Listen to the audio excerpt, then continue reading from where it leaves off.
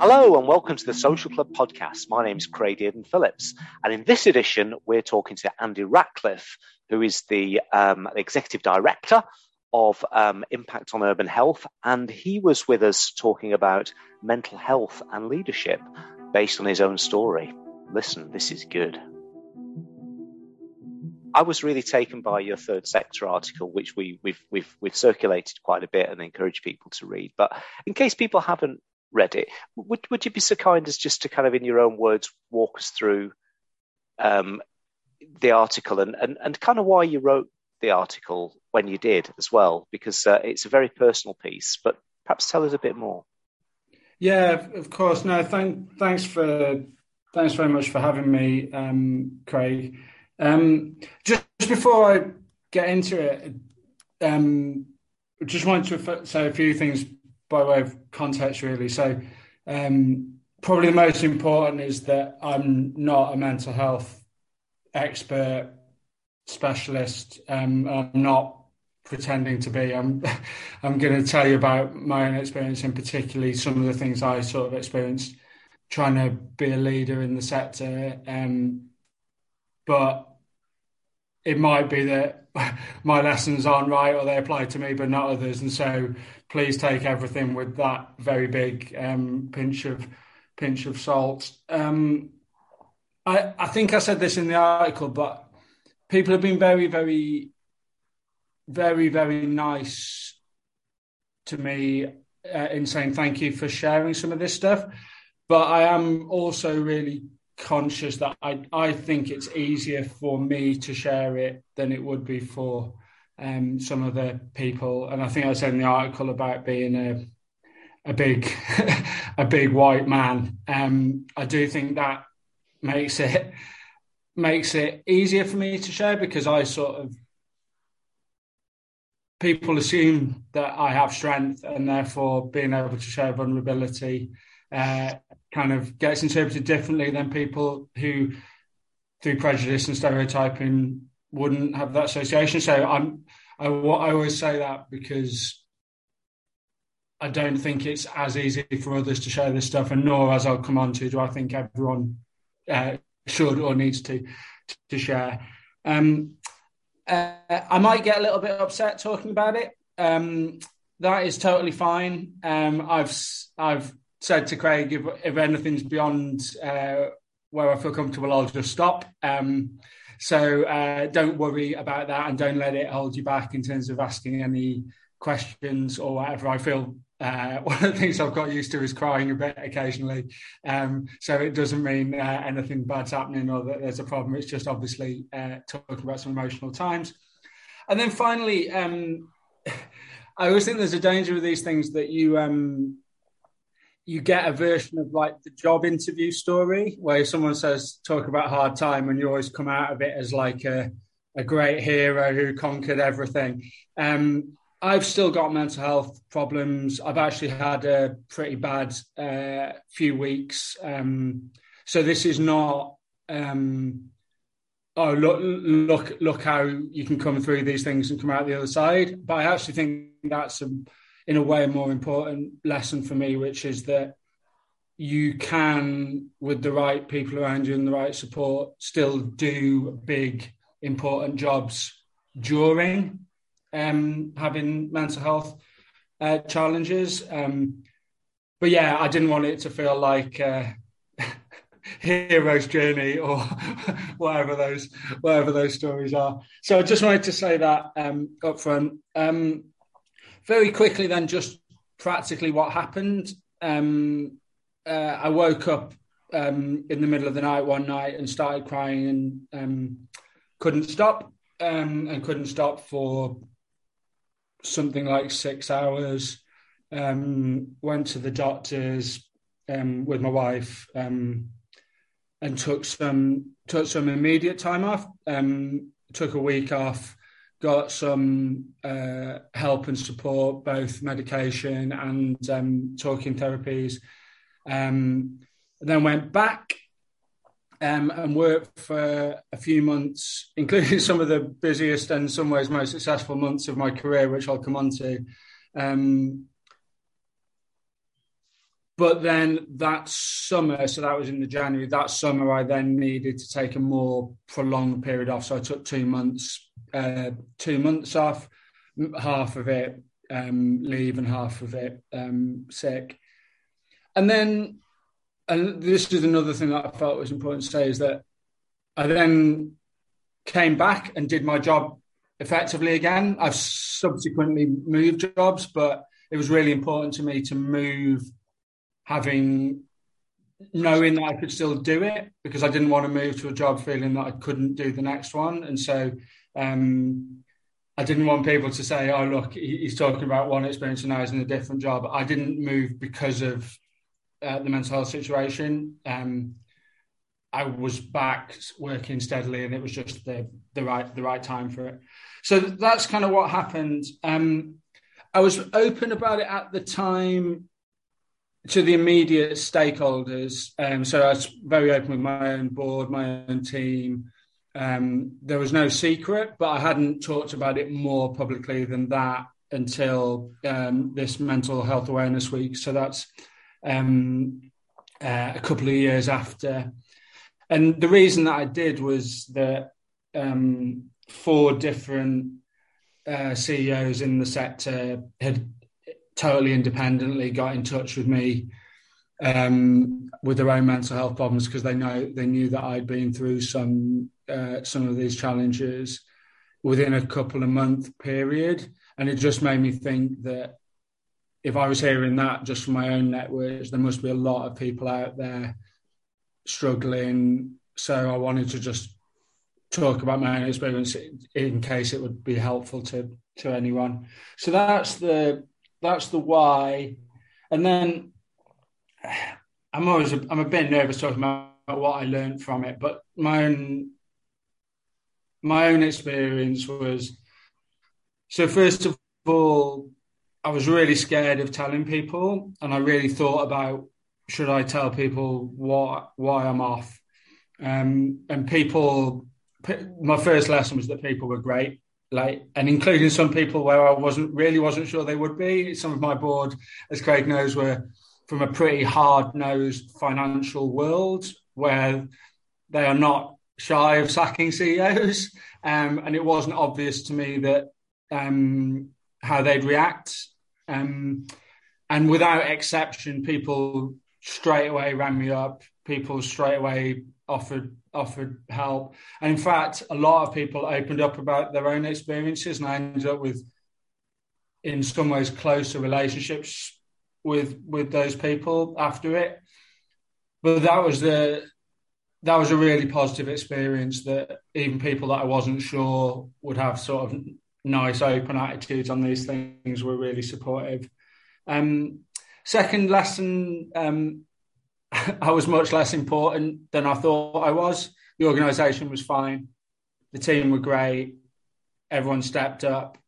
And that's a good reminder of humility as leaders. And particularly, actually, if you think you've done a good job, that's what it should be like. But you spend a lot of time as a CEO in particular being told directly or implicitly that you're very important to the organisation's success, or I'm investing in you, or we back leaders. And great organisations have leaders all over them. And I think I was probably doing something that was useful there, but they were fine. The organisation was fine. It didn't fall over. So I was less important than I thought I was. The third was that you can still do big stuff. The relationship between how big and scary a task was and my mental health was actually quite peculiar. So I did some quite big things, like we negotiated this £200 million contract with the Home Office right in the middle of this. And so that was like 40 years worth of our turnover in one go. It was quite a big deal. And it was totally fine. Like, I led the negotiation, that bit was totally fine. Like, I think I was saying to Craig, we used to do a big annual fundraiser, which was, well, we'd raise like £1 million in a night, and I would have to do the sort of big speech at it. and I was crying 2 hours before that, and again it was fine. And then there was little things like a difficult conversation with a colleague that were really hard. And so I think it's quite easy to think that the pressure and the mental health toll goes up with the importance or the scale of the work. And I just didn't find that at all, actually. And some of the like acting bits of being a leader where you're putting on a front were actually in some ways easier than the things where it's just you. And so that was one of the things that was really interesting and has helped me like manage my own sort of emotional workload, is I can spot better now what the more emotional things will be than I could in the past.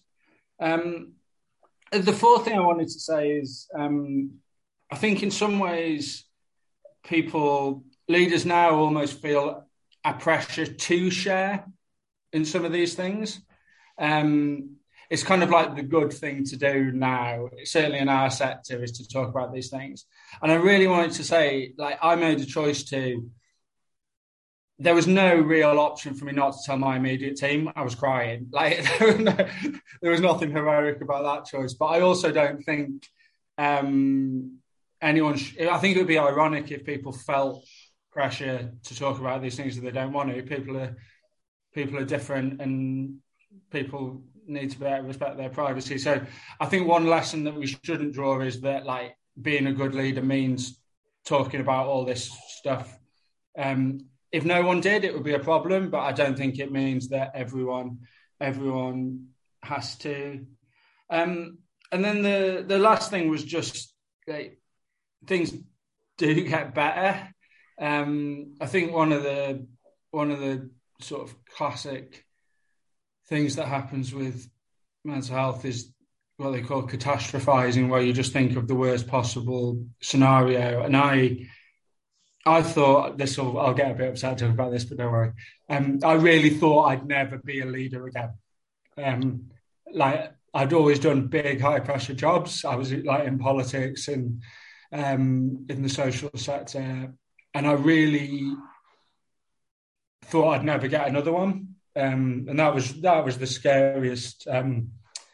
That was the scariest bit of the whole thing. And so, if anyone here or we share this is going through something similar, I think that's probably the most important message of all, is like, even when it feels like that, it will get better. You will get out the other side, and you can, if you want to, do similar jobs or do different things, but like use the best of your abilities still, even if you've had a really, really hard time. So, Craig, those were the main sort of lessons. I had a couple of practical things, because that was the other thing that I really learned, is like, a lot of the hard stuff is sorting out like logistics of how to manage this stuff. So two things on that. So one, like, have the conversation with your team before it happens.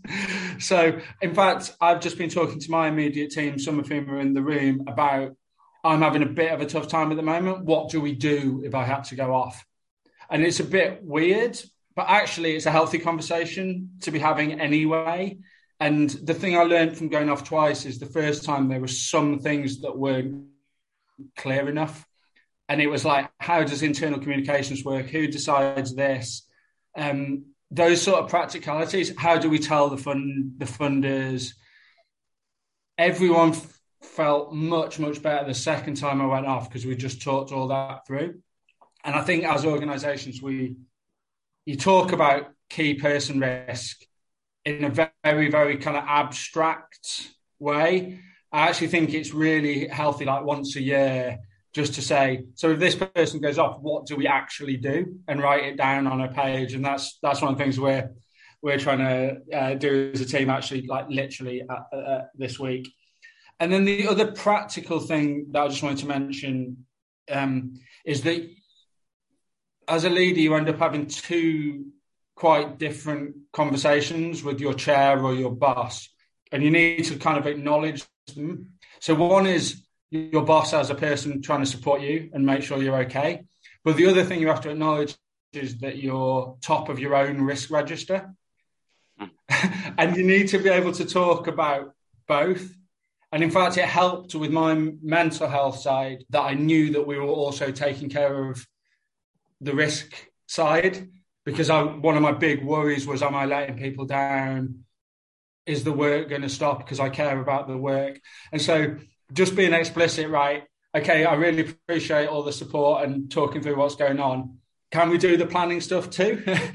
Can we talk about like what we do with that event? Can we talk about who does that meeting? And just almost saying, I'm going to put that business hat back on, I thought was really, really helpful. And my chair and I, we sort of developed a language where we kind of distinguish which one we were doing. And so that was the other practical thing I thought might be of interest to some colleagues. Sorry, Craig, that was super duper long. No, that was no. I think it was. You captured both, obviously, the article really well, and which reflects that experience from, because I was one of your trustees at the time, and it was, I sort of indirectly saw what you were experiencing, and some people in leadership roles, when stuff like this happens, they decide, I'm going to become academic. I'm going to paint. I'm going to take a bit of a step back. I'm going to swim in calmer waters, because I know that's what keeps me kind of happier, weller, calmer. You've jumped back into a senior job, and I was kind of interested in the thought process that made you think, I retired from chief exec work at 40 because I could see it kind of dragging me down a bit. And I do other stuff now that's easier on my head. You've jumped straight back in the deep end. I was really interested in your thought processes around, okay, so this has been really hard. What am I going to do next? Because that to me is quite what you've done is you've really faced some of the difficult stuff and you've gone to another job which will have also very difficult chief executive stuff in it. So I was kind of interested in in that thought process as you move from Impetus into another leadership role. Yeah, and it was that was a difficult process because I was also, it was during the pandemic that I was looking to move. In fact, I agreed to do 6 months notice at Impetus so that we had plenty of time, and then exactly halfway through that, the pandemic started. So it was a funny time to be thinking about those things. To be honest, the biggest reason that I felt comfortable with that was knowing Kieran, who's our CEO, and knowing the organisation. I've been on the advisory group for the organisation for quite a long time, and so I was very open with both the chair Wal and Kieran about having mental health problems, and they didn't blink, which itself tells you something about them and the organisation. But I also just felt comfortable that it was a good supportive environment. And then the other thing was that what I said earlier about still being able to do some of the big important aspects of the job well gave me confidence that I wouldn't necessarily be able to do it in the same way, and there would definitely be things that we'd have to manage and talk about, which I'm trying to talk about with the team. But yeah, having like done the biggest deal of my career right in the middle of it, and knowing that I was going to take some time in between, I felt comfortable with it. I think one of the hardest things, though, is trying to distinguish whether what you think you want is good for you. Because I definitely I definitely have always associated success with these quite high pressure environments. And I almost thought like that's what a good job looks like. And so like trying to learn and to lead in a different kind of way, in a different kind of context. I'm still learning in that sense. Did anyone counsel you to, not put yourself in harm's way? Don't do these jobs that might cause you more injury or stress or anything like that. Did you hear any of that from friends, supporters, allies, or were people kind of encouraging you back into the fray? How are your friends and peers and loved ones on this? No, I think people were broadly supportive of trying to. I think partly because I'd come back and was functioning okay, like at Impetus. Like I left in a good planned way with things going okay. So that gave me and others confidence, I think. And I planned to take a big. I took 2 months in between as well, so I knew that I'd go into the next thing with like refreshed and with more energy. So no, the one thing. This is where what you want might not be good for you. The one thing where I did get advice not to do it was trying to start my own thing, because that's always something that I'd thought about, and I found my therapist was like, I don't normally give careers advice, but knowing the pressures of startup life, are you sure? So that was the one where someone was like, maybe think about that one. But no, broadly, like people were supportive. I didn't get sort of told to take an easier path, really. Yeah, and I had another question in my mind as well. So you talked about, because a lot of illnesses are episodic, others are chronic, and you talked in your opening piece there, Andy, about the enduring nature of some of the things you're facing. I suppose, what's your message to people? Because I think if you have a mental health issue that's almost chronic, if in a way, if it's something that you're probably going to live with for a long time, that's quite that's quite difficult. In terms of mitigating that, what's been the most effective way of you found of mitigating and managing what you're facing in your own health? I think the biggest thing that I learned in hindsight was, what are the warning signs that things are getting difficult, and what are the things that are like protective factors? And that's something that I worked on. I had like CBT like therapy, and still do. And so one of the things when I first got ill was that I was just incredibly surprised. So like I had got used to treating a level of worry and anxiety as normal, which in hindsight was not normal, or certainly not healthy, but probably not normal. And so one of the things that I do now is a backward looking, how have you felt this week? I do it on a Sunday. How have you felt this week? And then looking ahead to the week ahead, what are the things that might be emotionally demanding, or that you might want to keep an eye on? And then at the same time, I do the protective stuff. So the three biggest things for me that would tell me that I need to keep maintaining are sleep, time with my wife and close friends, and then exercise.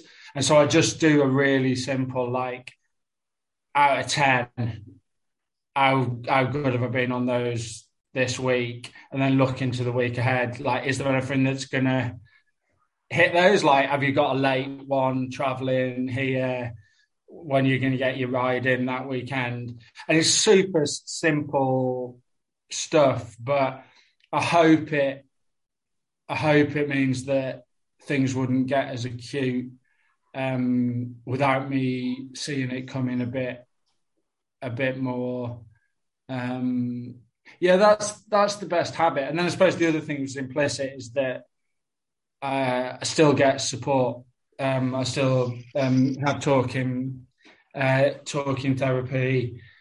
Yeah, thanks, Ollie. And something I noticed in what you said before was how surprising this was. You'd lived this kind of high octane life, big job after big job, ever growing achievement as well. And it sounds like this completely upended you. And as it approached, when you look at in the way you've just talked about now about how you felt, were you poorly for quite a long time before you just couldn't deny it, or were you relatively well and then suddenly the wall broke? How do you see that journey from relative health to having the what you call the breakdown, but that big moment where you had to take serious time out? How do you see this journey from? So in hindsight, my team could see it coming. Right. So they wouldn't have said they wouldn't have necessarily said it was a mental health thing, but once it happened, they were like, "You've just been so knackered for months." And so I was ill right at the start of the new year, but they were saying definitely from September that they'd noticed a difference. And that's what I mean about it feeling like it snuck up on me because I wasn't looking for the right stuff. But there were signs for a lot longer. And listen, I turned 40.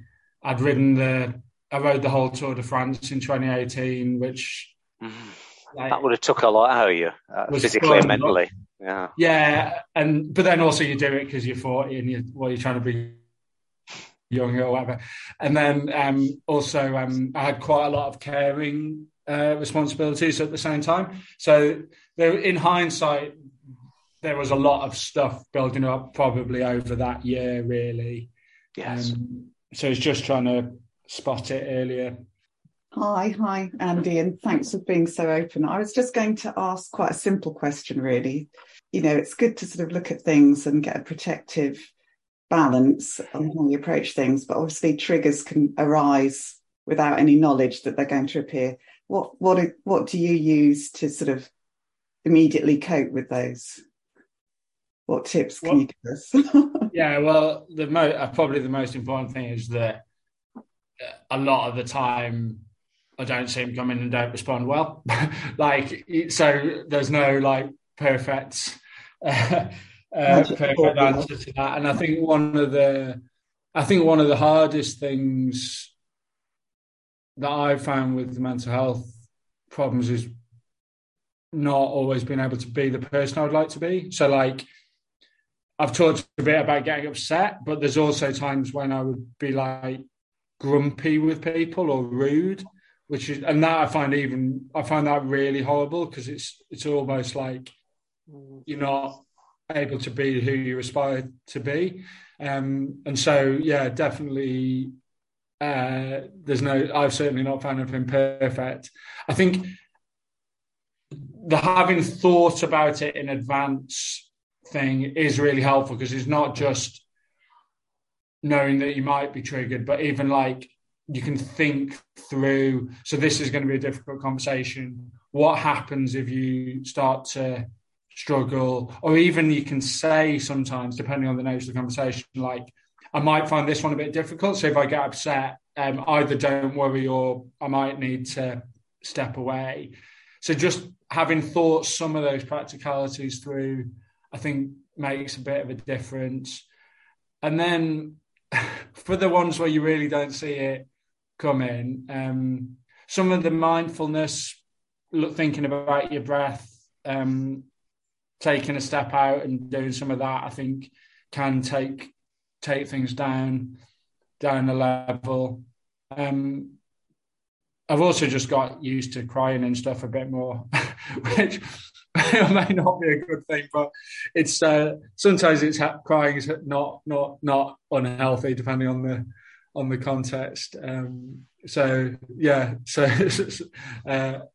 I got more comfortable with that. I probably didn't cry for 30 years, and the team will tell you it's not that rare anymore. Yeah, it's obviously you mentioned before, Andy, about like transitioning from Impetus to Impact on Urban Health and going into that labour market and feeling quite worried about how the world would see you. Mark, you're involved in the labour market. You match people to jobs. Mark Crowley, you help find leaders. What's the atmosphere in the market around leaders who are very open about either current or past mental ill health? Are things really changing, do you think, Mark? Yeah, I think it's. I think probably what resonated with Andy's article is, someone having the confidence, and actually, I think you said being a white man gives you the confidence to talk out. Actually, I think it's great to see everyone on this group, but the number of men on this group is smaller, and I think actually, I think a lot of men find it very difficult to speak out. Actually, and I think where we see in the labour market is, particularly where we recruit across purpose-driven organisations, we're always looking for that lived experience. But I think there is a way to go in terms of creating platforms where people can own their own story, whatever that is. I think that there's probably a fear of how people will be judged, whether it's talking about mental health or whether it's talking about race or whether it's talking about it in the case of our business, your kind of socioeconomic background as well.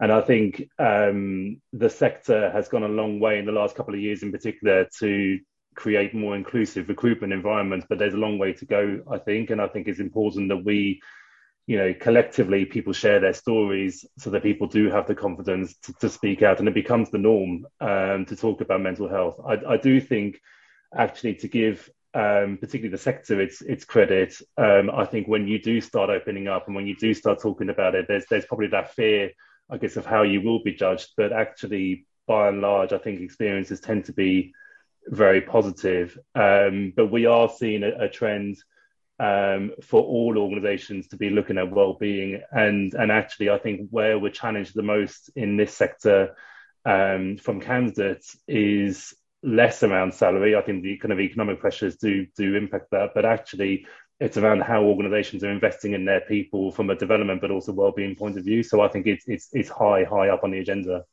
Yeah, thanks, Mark. I do.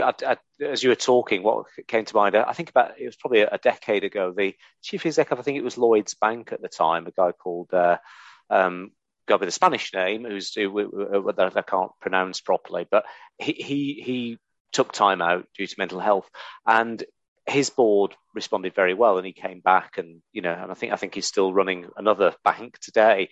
That was the kind of first time, certainly in the corporate world, we'd seen a response like that, and it felt really ahead of its time at the time. But I think it would be more normal now, even in a corporate environment, for a positive response to follow. I think, as Andy alluded to, some of our board at Impetus were, red in tooth and claw, but even if Andy had been in one of their own businesses, I suspect that the response would have been a lot more supportive than it perhaps would have been a decade or two ago, which I think is really encouraging. It teaches you a lot about how weirdly we treat CEOs. That's one of the things I've really noticed not being one anymore.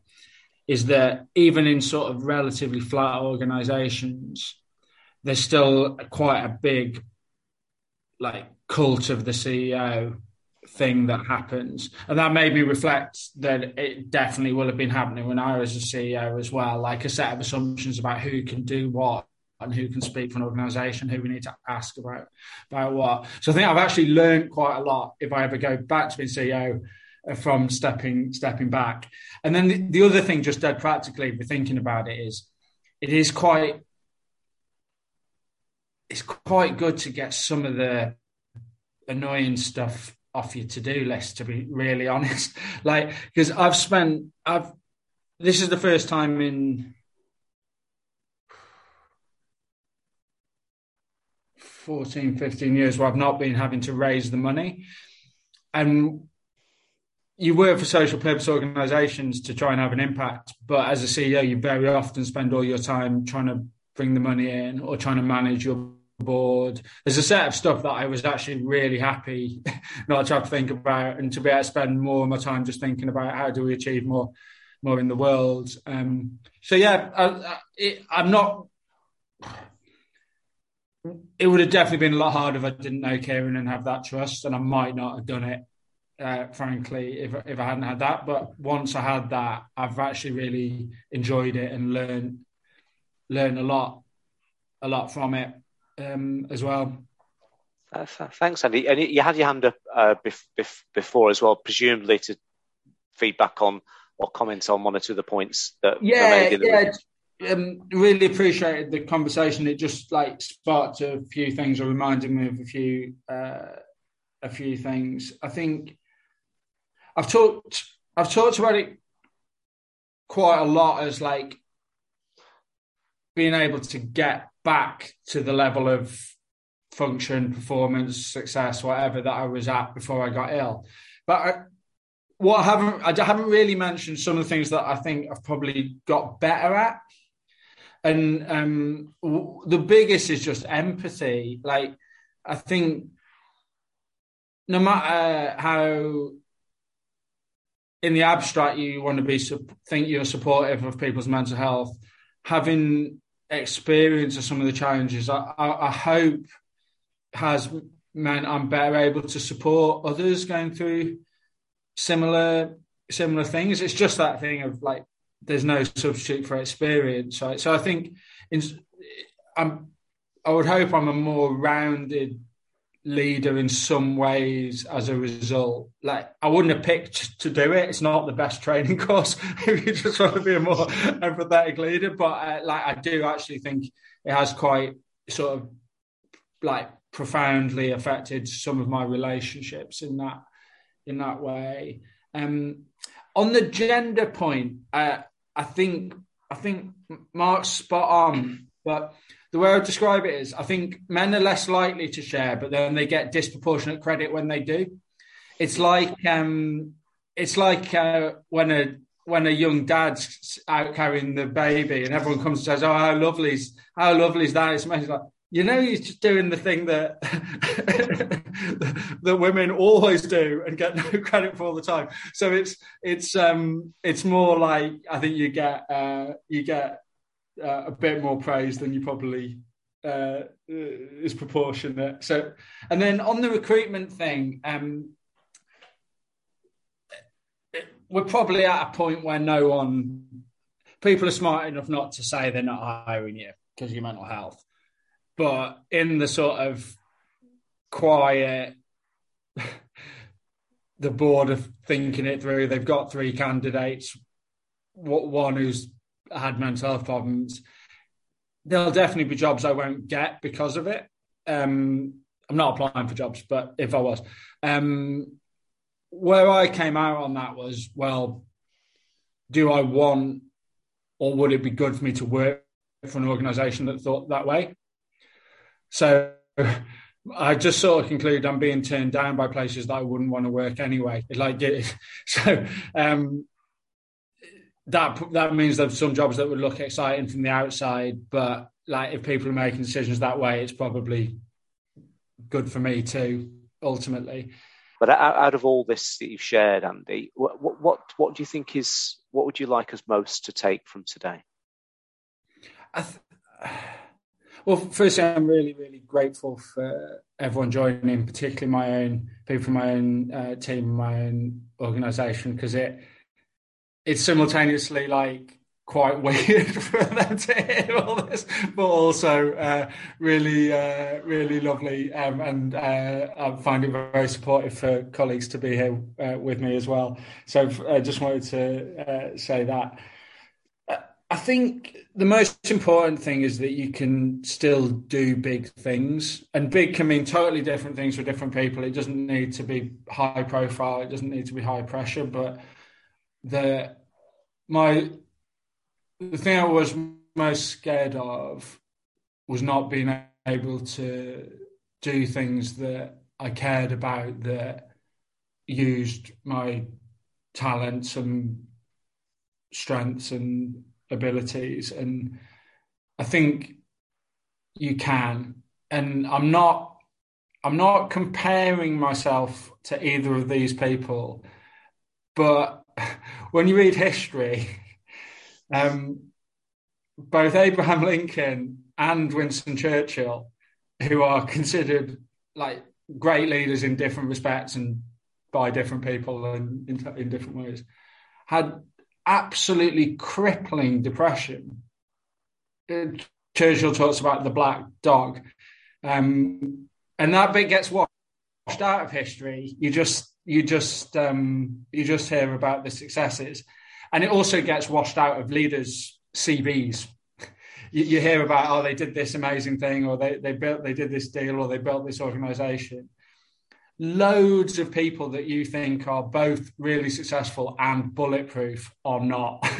And so that's probably the biggest thing that I've learned from my own experience, is that you can do the stuff you want to do.